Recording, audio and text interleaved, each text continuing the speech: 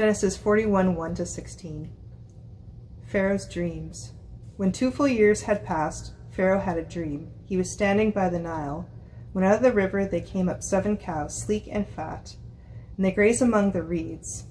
After them 7 other cows, ugly and gaunt, came up out of the Nile, and stood beside those on the river bank. And the cows that were ugly and gaunt ate up the 7 sleek, fat cows. Then Pharaoh woke up. He fell asleep again and had a second dream. 7 heads of grain, healthy and good, were growing on a single stalk. After them 7 other heads of grain sprouted, thin and scorched by the east wind. The thin heads of grain swallowed up the 7 healthy full heads. Then Pharaoh woke up. It had been a dream. In the morning his mind was troubled, so he sent for all the magicians and wise men of Egypt. Pharaoh told them his dreams, but no one could interpret them for him. Then the chief cupbearer said to Pharaoh, "Today I am reminded of my shortcomings. Pharaoh was once angry with his servants, and he imprisoned me and the chief baker in the house of the captain of the guard. Each of us had a dream the same night, and each dream had a meaning of its own. Now a young Hebrew was there with us, a servant of the captain of the guard. We told him of our dreams, and he interpreted them for us, giving each man the interpretation of his dream. And things turned out exactly as he interpreted them to us. I was restored to my position, and the other man was hanged." So Pharaoh sent for Joseph, and he was quickly brought from the dungeon. When he had shaved and changed his clothes, he came before Pharaoh. Pharaoh said to Joseph, "I had a dream, and no one can interpret it, but I have heard it said of you that when you hear a dream, you can interpret it." "I cannot do it," Joseph replied to Pharaoh, "but God will give Pharaoh the answer he desires." Genesis chapter 41, verse 25 to verse 36. Now Joseph said to Pharaoh, "Pharaoh's dreams are one and the same. God has told Pharaoh what he's about to do. The 7 good cows are 7 years, and the 7 good ears are 7 years. The dreams are one and the same. The 7 lean and ugly cows that came up after them are 7 years, and the 7 thin ears, scorched by the east wind, will be 7 years of famine. It is as I have spoken to Pharaoh. God has shown to Pharaoh what he is about to do. Behold, 7 years of great abundance are coming in all the land of Egypt, and after them 7 years of famine will come, and all the abundance will be forgotten in the land of Egypt, and the famine will ravage the land. So the abundance will be unknown in the land because of that subsequent famine, for it will be very severe. Now, as for the repeating of the dream to Pharaoh twice, it means that the matter is determined by God, and God will quickly bring it about. Now let Pharaoh look for a man discerning and wise, and set him over the land of Egypt. Let Pharaoh take action to appoint overseers in charge of the land, and let him exact 1/5 of the produce of the land of Egypt in the 7 years of abundance. Then let them gather all food of these good years that are coming, and store up the grain for food in the cities under Pharaoh's authority, and let them guard it. Let the food become as a reserve for the land for the 7 years of famine, which will occur in the land of Egypt, so that the land will not perish during the famine."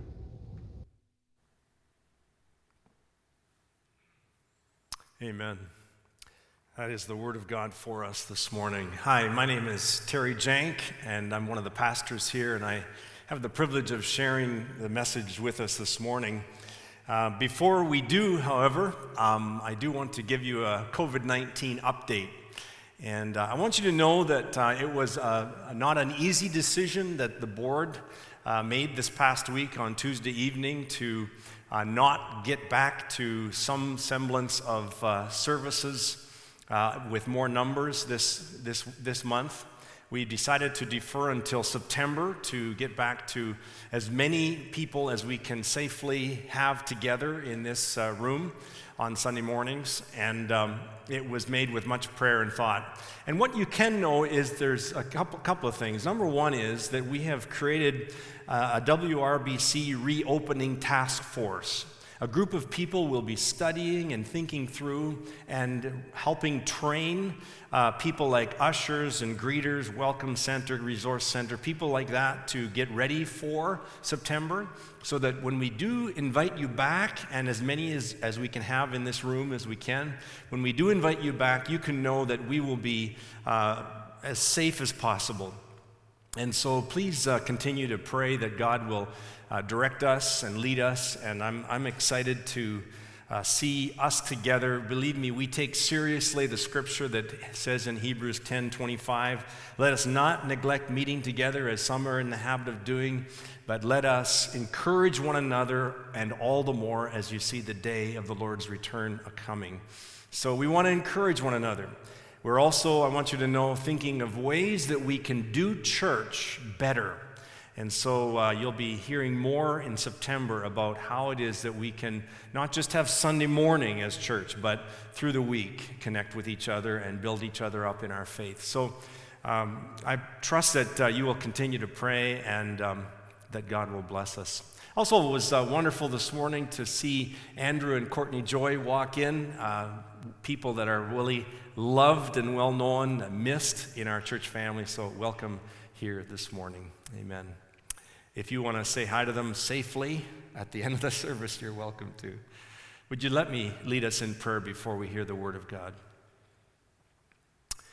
Father, now as we pause, we invite your Spirit, Holy Spirit, to come and do in us and for us and through us what only you can do. We offer our lives to you. In this time, we offer our minds to you to speak into our minds and our hearts so that our lives could be changed by your word. And Lord God, we lift up to you those that even in this moment are struggling, suffering with the COVID-19 virus, or someone they know, or with some other grief that they carry in their hearts. Would you meet them, O Lord, whether it is in Bolivia or India or here in Winnipeg. Jesus, we give this day to you now, this service to you, and we ask your blessing on the word of God in Jesus' name. Amen. We've been in the book of Genesis for almost a year now, and in the last several weeks we've been studying the patriarchs, and as you heard Stephen and Lisa read, we are studying the life of Joseph in these past weeks, and we're looking today at chapter 41, Joseph the ruler, and we're going to be talking about him. But before we get into the text, I want to just talk for a moment as an illustration about a man by the name of Alexander Solzhenitsyn, who wrote a book in 1973 called the Gulag Archipelago, which was really an account of his time in a Soviet prison based on his experiences in that time. He was sent to prison because of the Soviet authorities. They had intercepted a letter, actually. He had written a letter to a friend in which he had criticized Joseph Stalin and as well as the regime of the Soviet Union. And that letter was intercepted, and he was sent to prison for 8 years, beginning in 1945. And he has a lot of profound thoughts in this book called the Gulag Archipelago. But he has a lot of thoughts about human nature. But what I really want to quote to you is one quote that has to do with prison itself. Prison. Here's what he says. He says, "Bless you, prison, bless you for being in my life. For there, lying upon the rotting prison straw, I came to realize that the object of life is not prosperity as we are made to believe, but the maturity of the human soul." The maturity of the human soul is the object of life, he'd learned through 8 years in prison. I think he's on the first step toward the road, on the road to wisdom. He's on the first steps of the road to wisdom when he writes that. And I wonder if Joseph would have also written something like that. For we know that he goes from the pit, that's what the prison was called, that he was put in Egypt. He goes from the pit to becoming a leader in Egypt at the time, to the palace of the Pharaoh. And I wonder if he might have written something similar to what Solzhenitsyn wrote about prison. In those 8 years, did he learn something? For when we see him come out of prison, when we see him emerge, and we don't know how long he was in there, there's an actual apocryphal book that suggests, the book of Jasher, which suggests that he was in there for 12 years. We don't know if that's true or not. It was somewhere between 2 and 12 because we know that he was in prison 2 years after the cupbearer had already been released, and he had helped him with his dreams. And in the scripture, we wonder, as we look at the scripture, we wonder, did Joseph learn some very deep, important lessons of faith during those 8 years? Because when he emerges, he does not come out of prison as a man that is jaded, as a man that is bitter or vengeful or selfish or possessed by hatred. He comes out as a man, in one word, I would like to say, he comes out as a man who is ready. What do I mean by that? I mean he's ready for the next assignment that God has for him. And the question that I would have for all of us today is, are you ready for the next assignment that God has for you? And the way you'll be ready for the next assignment God has for you is that you've got to leave the baggage of the last assignment that God had for you behind. That's what Joseph does. He comes out of prison and he is ready for the next assignment. He could be so angry with the cupbearer that was supposed to mention his name 2 years earlier. He could have been so angry with Potiphar's wife who got him into the mess in the first place. He could have been so angry with his brothers who sold him as a slave. He could have been carrying a heart full of bitterness by this time. But we don't find that kind of man. He has left the past assignment behind him, and he is ready for the next assignment. Are you ready for the next assignment that God has for you? Is your heart clean?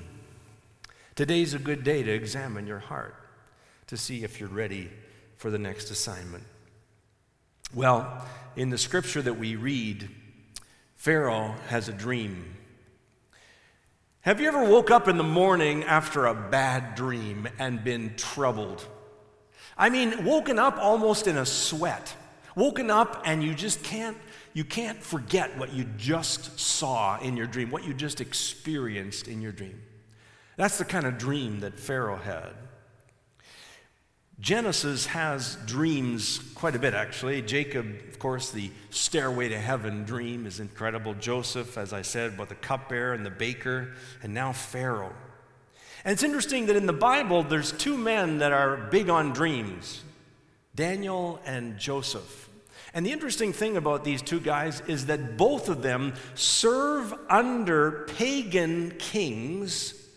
And they're both in Egypt and Mesopotamia under kings whose countries take really seriously things called dreams. In fact, they took dreams so seriously, they actually had expert professionals paid by the king on call, ready to answer and interpret anything that came out as a vision or a dream. That's what it was like with Daniel and with Joseph. Because they believed in the ancient world that in the medium of dreams, the divine was speaking to the mortal world. And so here we have these dreams that Joseph interprets from Pharaoh. And what makes these dreams so important is three things. Number one, Pharaoh, the king of Egypt, dreamed these dreams. Number two, they troubled him. And number three, nobody that he had paid to do interpreting of dreams could tell him what they mean.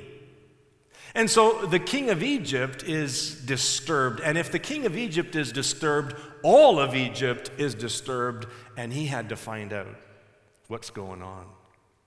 Well, it just so happened by the providence of God that the cupbearer to the king, who stood mostly in the presence of the king, was standing there and remembered what happened 2 years earlier when a Hebrew slave that he shared a prison cell with interpreted his dream that actually brought his freedom back to his position. And then he opens his mouth and he tells Pharaoh all about Joseph. There's a Hebrew slave that interpreted dreams. He might be able to help you. Well, Pharaoh is excited. He calls for Joseph immediately.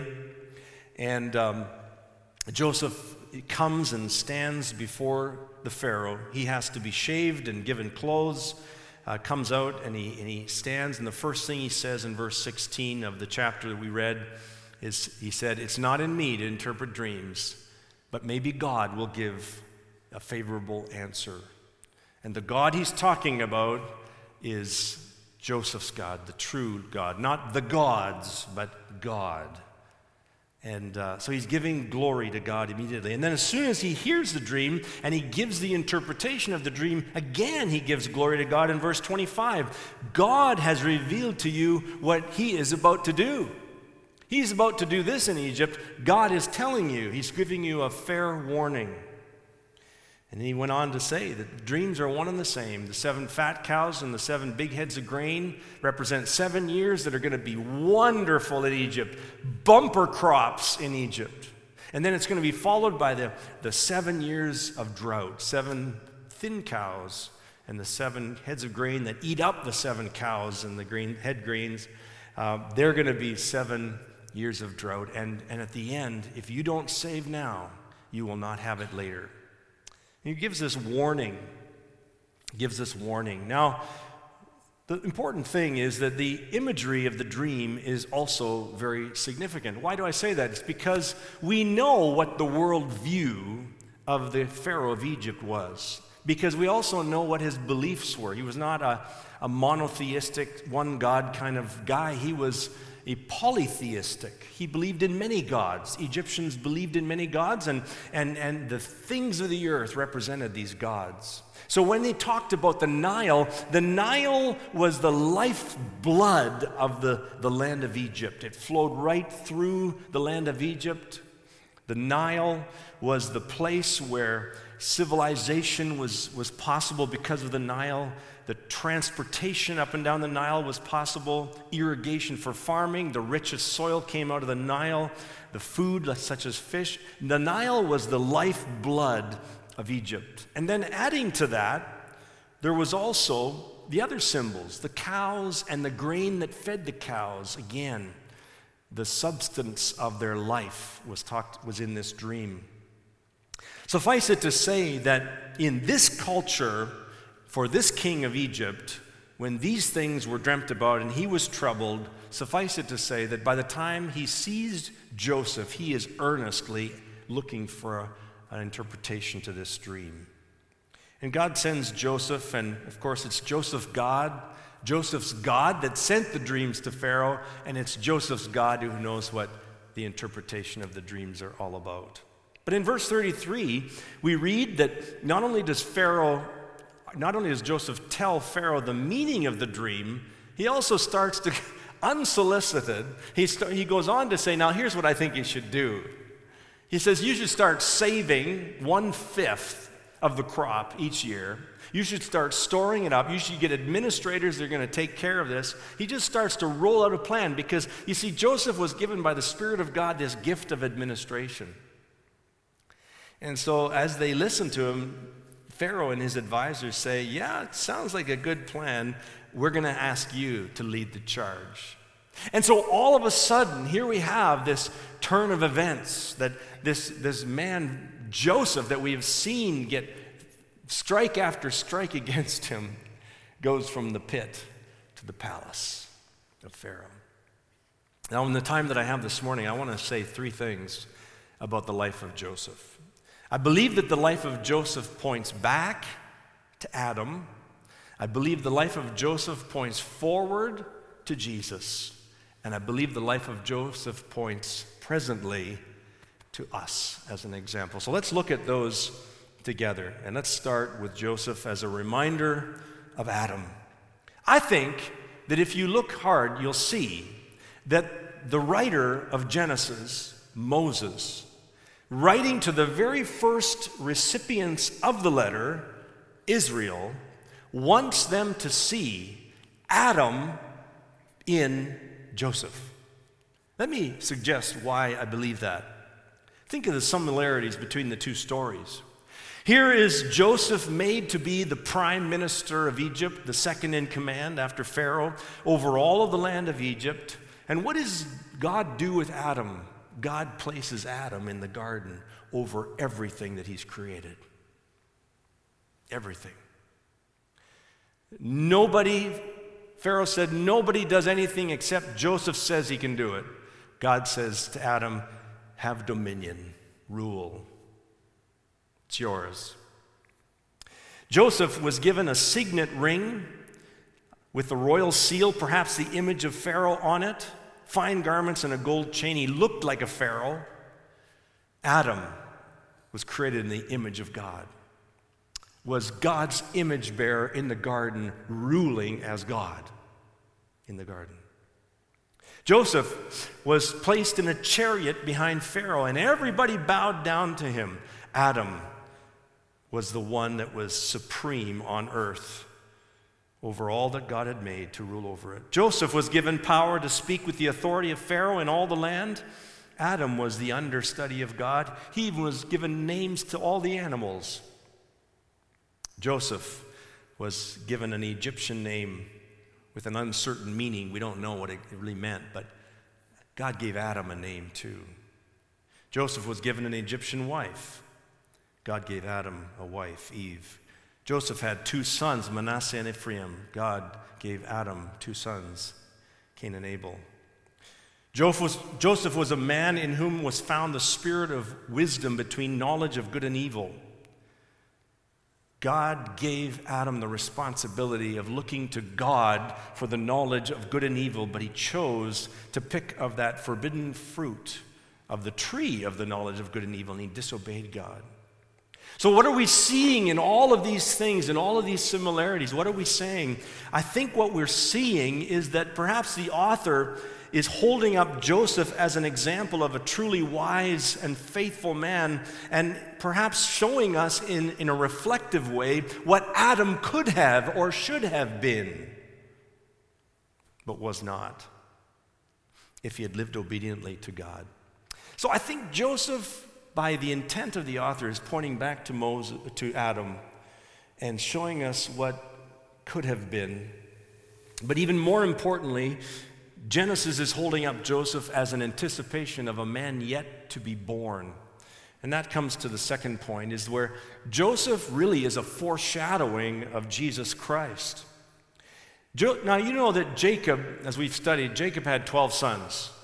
12 sons, but only 2 of them were really important in the text, in the redemptive history. And they are Joseph and Judah. Joseph is important because he's actually the one that saves the family from starvation, as we are going to see. Sorry to be a spoiler on the story here, but... And Judah is the one that's so important because it is through the line of Judah that Jesus Christ, the Messiah, comes. Jesus is the Lion of the tribe of Judah. Now, in Joseph, though, I think we still see a foreshadowing of Christ. And biblical students, Bible students and scholars, call that typology. They call it like it's a foreshadowing, a prefiguring. Something that happens in the Old Testament that shows something about the redemptive history that's coming in the New Testament. Just like Moses was not a forefather lineage-wise of Jesus, but yet is a type of Christ in the sense that he leads Israel. Similarly, Joseph is a type of Christ, a typology, a foreshadowing, a prefiguring. And I know that we're going to get way too deep into this if I go too far, but I want to just give you one definition of what typology is. by a man I like, James Hamilton. He says that it's a God-ordained, author-intended historical correspondence and escalation in significance between persons, events, or institutions across the Bible's redemptive historical story. Now, I know that might just blow you away for a moment, but let's break it down. First of all, a typology is God-ordained. In other words, if this has any substance, and what I'm preaching right now has any substance, it's got to be God-ordained. God intended that you sitting here in the 21st century, opening up chapter 41 of the Bible, reading about Joseph, intends that you see something of Jesus in this. That's God-ordained. That's got to happen if this is a type. If not, just forget this whole point.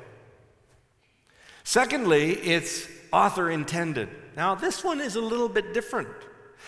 We can't really know whether Moses writing really was thinking, one day the Messiah will come. And as I write about Joseph and the history of Joseph here, I think he's sort of prefiguring. We're not sure on that one, but we think that that's here. Just as I think Moses was thinking of Adam. He is thinking of the one that will follow in this Abrahamic line and come to be the Messiah. There's enough that Moses knew to write that way. And then there's this historical correspondence. There's a connection. And there is this escalation of significance. There's a significance to these people that are prefiguring, somehow looking at Jesus Christ. Now let's just talk about this for a moment, and we can talk more later privately if you want about it. With this definition, can we see that Joseph indeed is a prefigurement of Jesus? Well, first of all, I want to say that just as the first Adam, we saw a type, or we see a picture in Joseph, we could also say that the second Adam in the New Testament, Jesus, because Jesus is called the last Adam in the New Testament, 1 Corinthians 15. And how is that? Well, in the case of Adam and Christ, everything that Adam does, Jesus undoes. Okay? As in Adam all die, guess what? In Christ shall all be made alive. And in this way, if we think of how the book of Genesis begins, think about how does Genesis begin? One brother kills another brother. And how does Genesis end? The brother that was going to be killed forgives the band of brothers that tried to kill him. Do you see that there's a reversal? The curse was reversed into blessing. No vengeance on the part of Joseph. At the end in chapter 50, he's able to say, no, you meant it for harm, God meant it for good. You see, that's where we see this prefigurement of Christ that takes the curse of Adam, reverses it, and creates blessing for all those who are under the banner of God's love in Jesus. Now, we could go into this a lot. I'm not going to go further. There's many studies done. I read one this past week that did 60 comparisons between Joseph and Jesus. But merely a similarity does not mean it's a typology. In other words, the fact that Jesus and Joseph were sold with silver coins, the fact that they were betrayed by those who loved them, that doesn't mean it's a typology. But the fact that in Joseph and in Jesus we see this reversing of the curse that was upon the redemptive line of Abraham, that is significant. And so Joseph could have, when his brothers come, and we're going to see this in the weeks to come, Joseph could have received his brothers and killed them, gotten vengeance on them. He could have let the curse take its course, and the line of Abraham, Isaac, Jacob would stop. He could have killed Judah, the line of Abraham, where the Messiah was to come. He didn't, because he chose blessing, he chose forgiveness. And so we see in this man, Joseph, a prefigurement of Jesus Christ. In Genesis 3:15, when God curses the serpent, Satan, he says that the seed of the woman, who is Jesus Christ, will one day bruise his head, even though the serpent would bruise his heel. The seed of the woman would crush Satan's head, even though the serpent would bruise the seed of the woman's heel. What does that mean? It means that when Jesus went to the cross, his heel was bruised, but in that event of going to the cross, he crushed the head of Satan. And that's one of the earliest prophecies of Jesus Christ, Genesis chapter 3, verse 15. And so Joseph is a reminder of Adam. Joseph is a foreshadowing of Christ. And finally, Joseph is, thirdly, an example to us of wisdom in faithful service. Now, this could almost be a commercial on the book of James for this fall, because as we get ready to look at the book of James, I think that Joseph kind of lives the book of James. He lives wisdom out in a way that is faithful service. Because that's what I think sums up Joseph's life, an example of wisdom lived out in faithful service. And you know something? We all need in our lives examples of men and women who are wise, and that wisdom is shown in faithful service. And so in this fall, as we study the book of James, we're going to be answering the question, what are some of the signs of a genuine saving faith? What are some of the signs of a saving faith that really evidence wisdom and faithful service? What are some of the signs? We're going to look at that in the book of James this fall. But to bring this slowly to a conclusion this morning, I want to actually pause and think about examples that we do have in our lives that are examples of wisdom lived out in faithful service. And if you'll permit me, I'd like to do a bit of an in memoriam this morning with two giants of the faith that died this past summer. Two giants of the evangelical church that died this past summer were Ravi Zacharias and J.I. Packer. And just to honor them this morning as examples of men like Joseph who had wisdom that was lived out in a life full of faithful service, I just wanted them to take the pulpit this morning. I want to give each of them time in the pulpit this morning to let them share just some wisdom as they lived out their life in faithful service, and what they might say about Joseph's life if they were able to be here in the flesh. So let's start with Ravi Zacharias. He says this, one of my favorite quotes. He says, "A calling is simply God's shaping of your burden and beckoning you to your service to Him in the place and pursuit of His choosing." Boy, that's the way Joseph lived. That's the way Joseph lived his life. He also said God trained Moses in a palace to use him in a desert, and he trained Joseph in a desert to use him in a palace. You see, it's God that disposes and predisposes and assigns the task and so on. He said, "I am absolutely convinced that meaninglessness does not come from being weary of pain. Meaningless comes from being weary of pleasure. And that is why we find ourselves emptied of meaning with our pantries still full." Don't you hear, when you hear Ravi Zacharias, don't you hear wisdom? And don't you know that his years spent on this earth were lived out in faithful service? That's what we need examples of in our lives. Not just the dead examples of Joseph and Packer and Zacharias, but we need the examples today. And then there's J.I. Packer, who said, "To know that nothing happens in God's world apart from God's will may frighten the godless. Boy, it stabilizes the saints, though." Isn't that true? Don't you find that? I love what he says about the sovereignty of God. Pastor Doug and Azar in the last few weeks have been talking about the providence of God, the sovereignty of God in Joseph's life. Packer says this, he says, "People treat God's sovereignty as a matter of controversy, but in Scripture, it's a matter of worship, isn't it? Aren't you thankful this morning that we have a sovereign God? That whatever happens to you, God's still over it. Whatever cards Satan might play to come against you, God's got the final hand. He is the one that's over all. And Packer says this as well: adoption is the highest privilege of the gospel.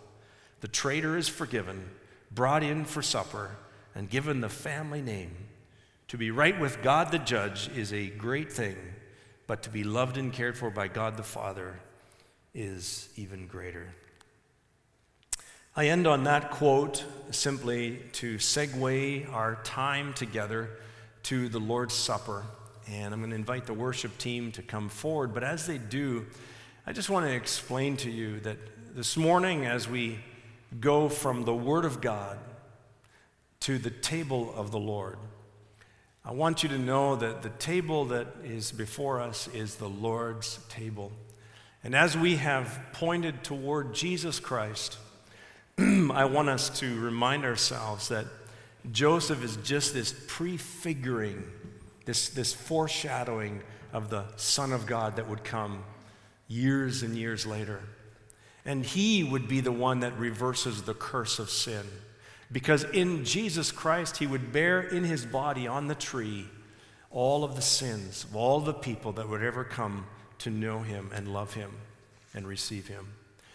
And this morning, as we pause now for a worship song, it's a moment to ready your heart as you get ready to receive the bread and the cup. But it's also a moment to get ready physically.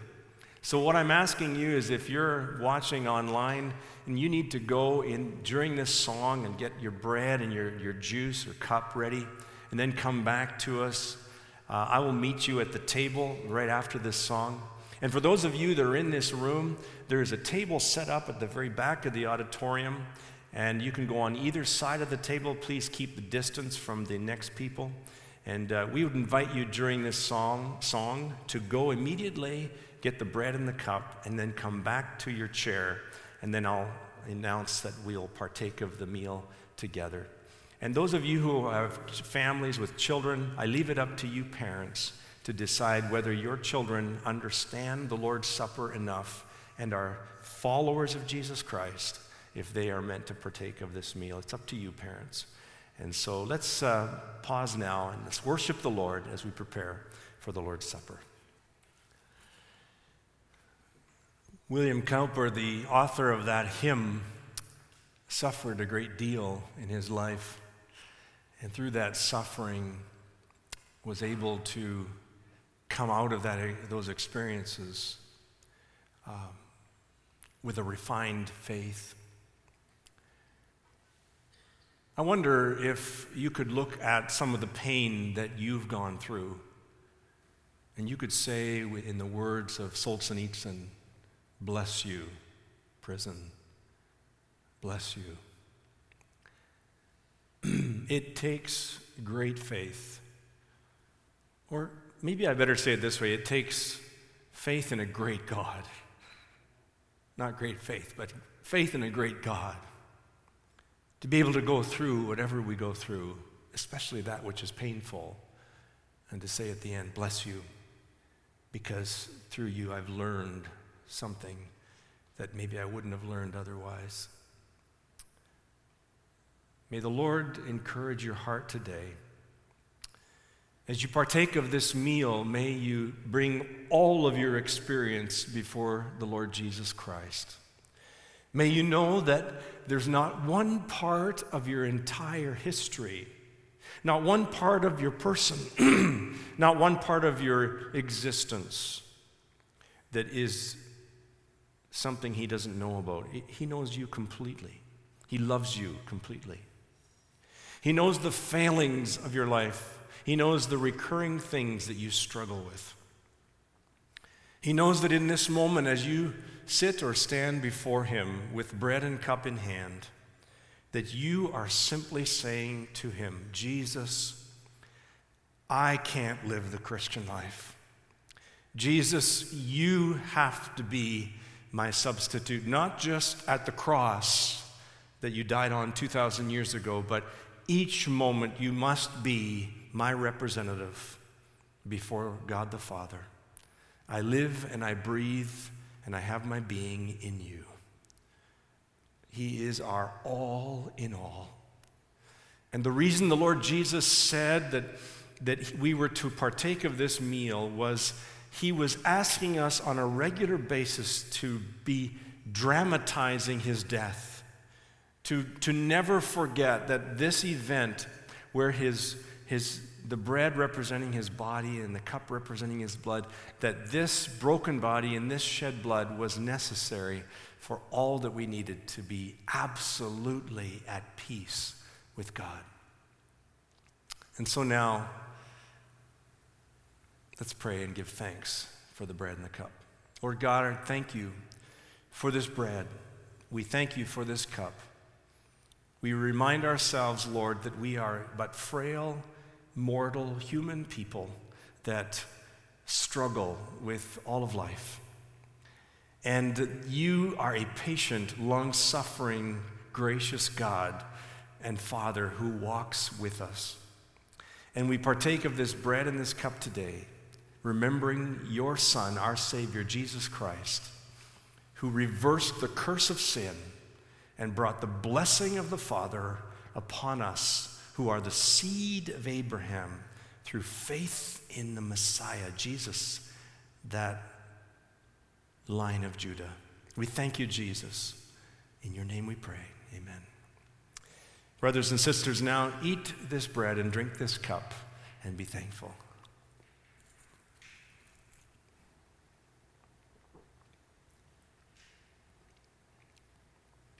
For as often as you eat this bread and drink this cup, you proclaim the Lord's death until he comes. Amen.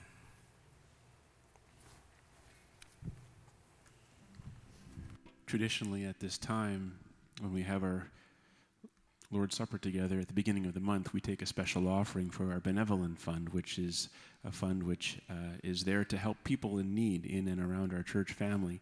We're not doing that here today, and of course we can't do that in a physical way in your homes as well. But if you go online to our website, there's a place there for giving that will walk you through how to give to that or how to give to our ministry fund here as well. Let's respond to everything that God's done this morning. Lord, you are our all in all. You are our God. And it is true that glorifying all that you are worth is our highest privilege and our highest calling. Enjoying relationship with you is the deepest love we can know. That you are the lifeblood of what our existence is. And we know that we cannot, with our own strength, praise you near enough. We know that we cannot attain even relationship with you if it was just us. Everything depends on you, and we thank you, Lord, for your love for us and that you've done everything for us. Thank you for your sovereignty, that you will bring about your glory in and through us, sometimes even because of the mistakes we've made or through the mistakes we've made. You will use those things for your glory. We can trust that you will have your way. And we pray that you would continue to have your way, that we might have the joy of choosing to follow you and serve you and seeing you followed and served. Thank you, Lord, for meeting us here this morning and for everything you've taught us. I pray this in Jesus' name. Amen. Have a wonderful day.